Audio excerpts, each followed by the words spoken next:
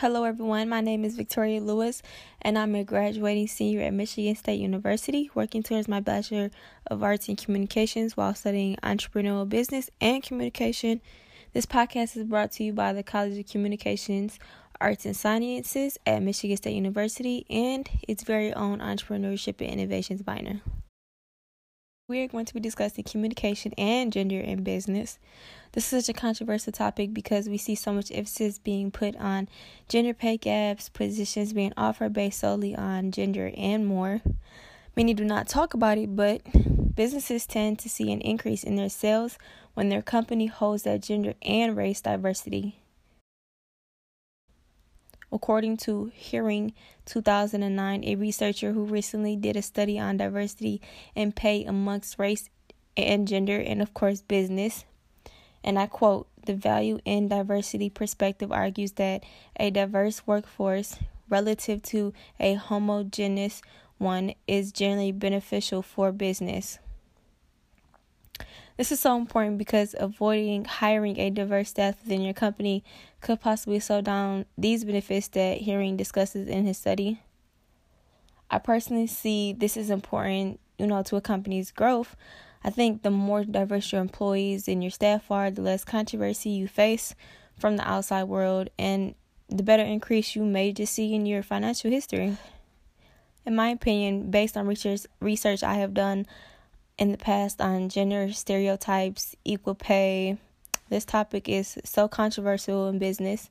This topic is still controversial, and we tend to see a lot of it on media where people are constantly having their own input on whether they do not see any major changes being done to close these gaps we see in between gender inequality, or that women are gaining too many benefits from working in the office.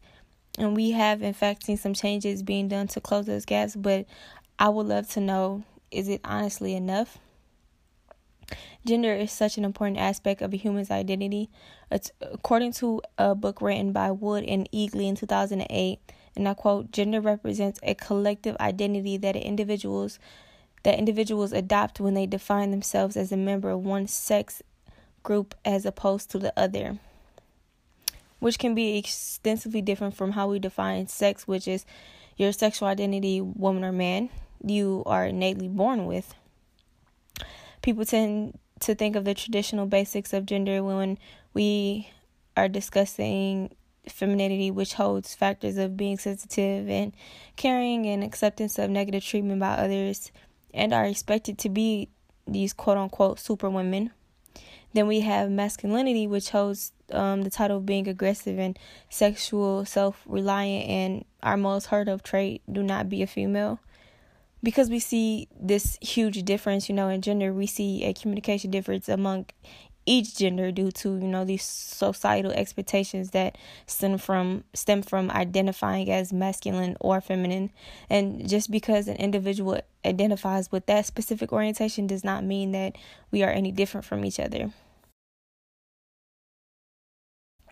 According to researchers at the University of Wollongong, Australia, at the University and the University of Manchester, UK, Barrett and Davison did a study in 2006 stating that evidence from a variety of fields suggests that communication issues contribute to the creation of barriers to women's advancement in organizations, or at least to a variety of misunderstandings between women and men in at a workplace.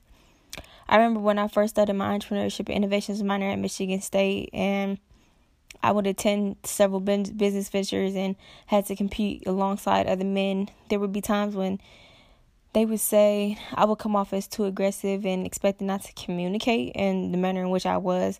But then they would turn around and, reciprocate the same communication styles and never seen it as a problem, which caused several continuous disagreements between us. Communication barriers like this are interesting because I see the arise from expectations that we hold among each gender when communicating in our place of business, or even just in general. It can become competitive between two or more people conversing in a topic in which you are trying to, get your point across or enforcing your voice to be heard. This is bad for the business as well as the health of the workplace environment. Now, when we talk about business, there's, of course, that division of labor, meaning majority adult women are in the workforce and men are more likely to only do 13% of homework. But what sparked my interest the most about this topic is the common stereotypes that arise from what I call gender jobs, meaning gender jobs, or what you can label as ideal workers, meaning what you think the gender of an individual who's working that job title is, or what you see them as. Everyone has their everyone has their own personal reaction when they think of jobs like a professor or a nurse or a mailman or a hairstylist, a soldier, secretary, and of course the list goes on. I find the way we communicate and build these assumptions among topics like this we gain just by hearing or reading a job title, and the ideas we place just in our thoughts is disappointing in the way we communicate, which can also describes these beliefs we gain as a stereotype. According to Kanahara 2006, a stereotype, and I quote, is a belief about a group of individuals. Gender actually goes a long way into business, and it's very sad when you see certain statistics about women who are in these male-dominated careers. Then we have those traditionally male careers where 25% or less of those in the field are women, and only 21% of computer programmers are women.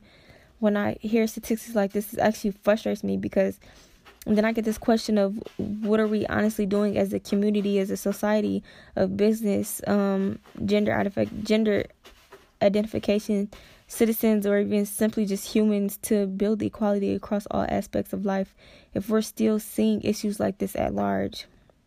I've never really honestly thought of statistics like this to be positive, because these numbers rarely increase, and society still holds this inaccurate statement that women are fundamentally incapable to take on similar tasks as men.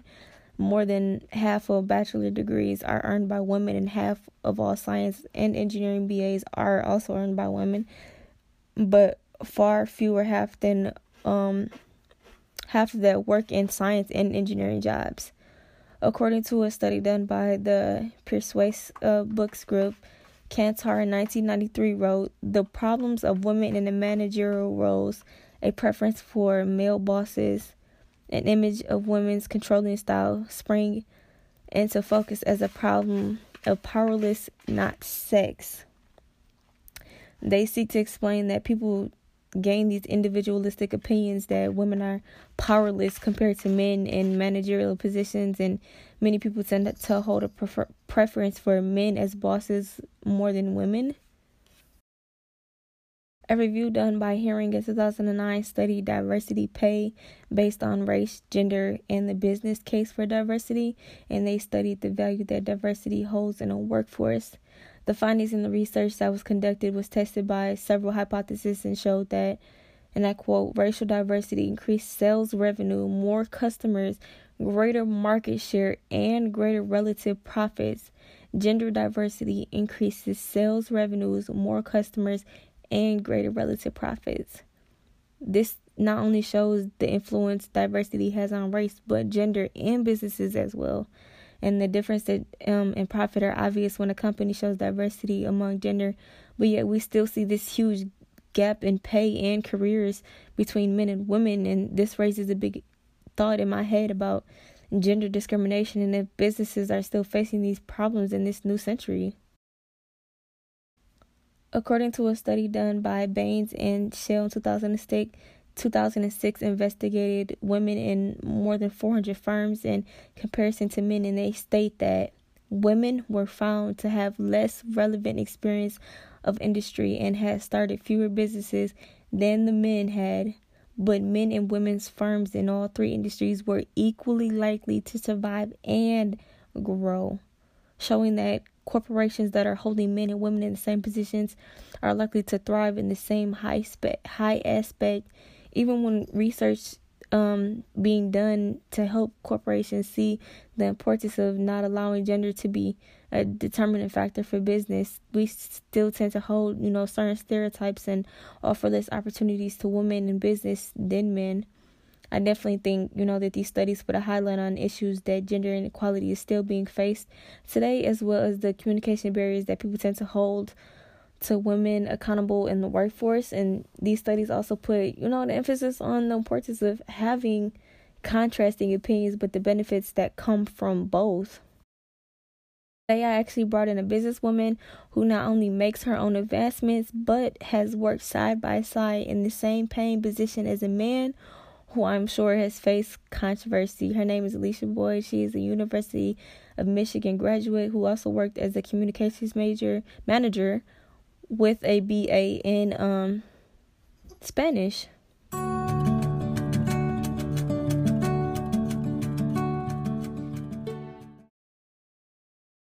Hi, Alicia. How are you doing today?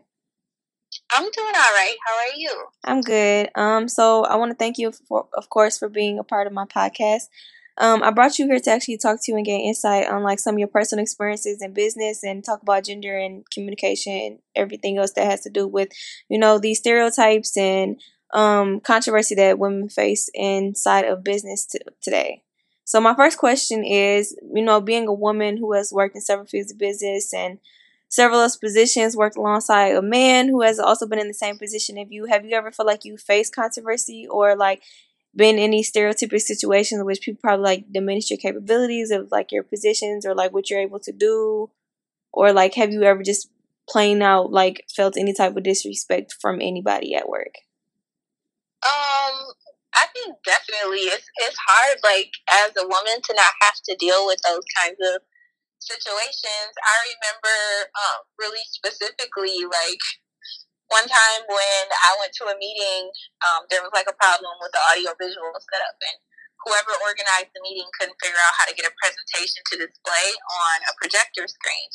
And so they were kind of fighting with it, and I saw it was a guy doing it who had coordinated the meeting, and he couldn't figure it out. And so I just went over there and I said, "Do you want some help?" And he's like, "Yeah, we're supposed to be getting started in a few minutes. I don't know what's wrong with this thing." And so I went over to help him, and I got it working. He just, like, it was the same kind of projector that we had, so he just wasn't hitting the button that he needed to hit for it to display.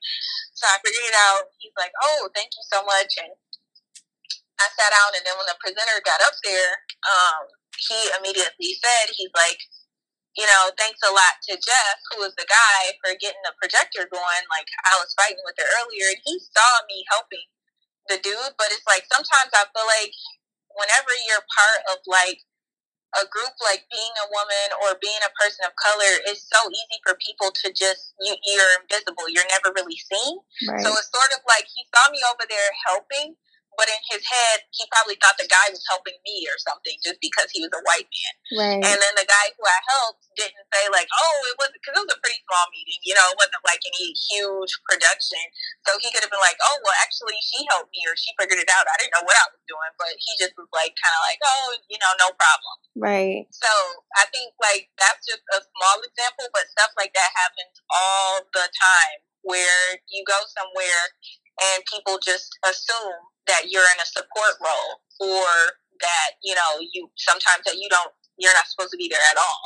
Right. Depending on what kind of room or environment you're in. So right. Most definitely that's happened to me. Right. So do you feel like men and women, like in business, do you feel like they face like communication barriers, or like is there ever a time where you feel like women and men just do not know how to communicate effectively and like being in the same position in business?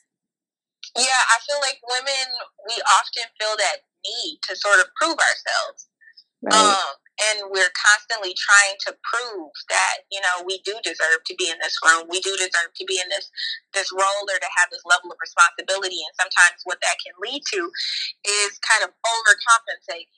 Right. Or, being a little bit more, I don't know, not necessarily sensitive, but sometimes I think you sort of want to make sure that people know that you're the one that's in control. And sometimes that can lead you to go all the way to the other end of the spectrum, whereas a guy might just walk in, especially a man who's like used to being in a position of power, who's part of the majority, who's part of that dominant group.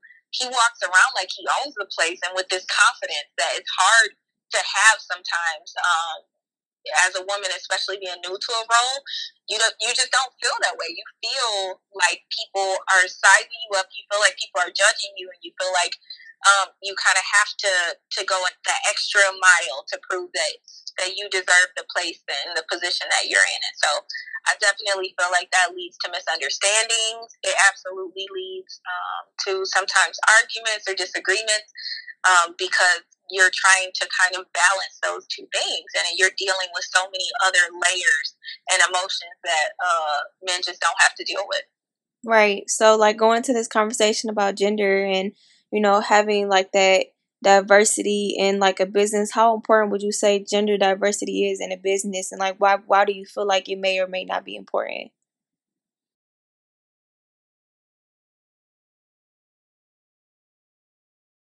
Working in environments that are not diverse, for them to sort of forget that, you know, the perspective of that other person, that other group is super duper important. A lot of times, like, I don't know, like you find that people just, they cannot put themselves in the other person's shoes.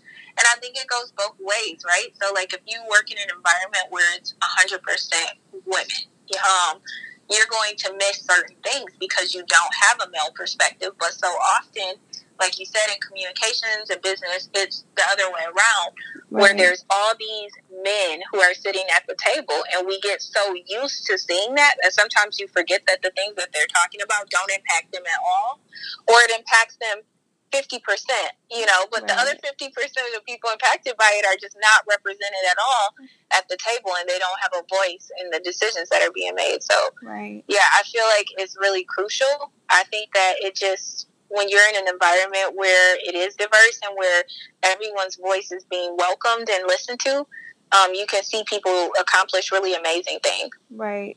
So has there ever been like a time where you personally experienced where you were probably working on a project or like working on something that was good for the company that you personally feel like you had like backlash or like doubts because, you know, you're a woman, or maybe a time where you personally experienced doubt that you were like capable of doing something, you know, for your business or like a project or something you were working on, and like everybody was just looking at you like, oh, she's not capable of doing this because she's a woman, or you feel like people ever looked at you like that, or like personally said anything to you?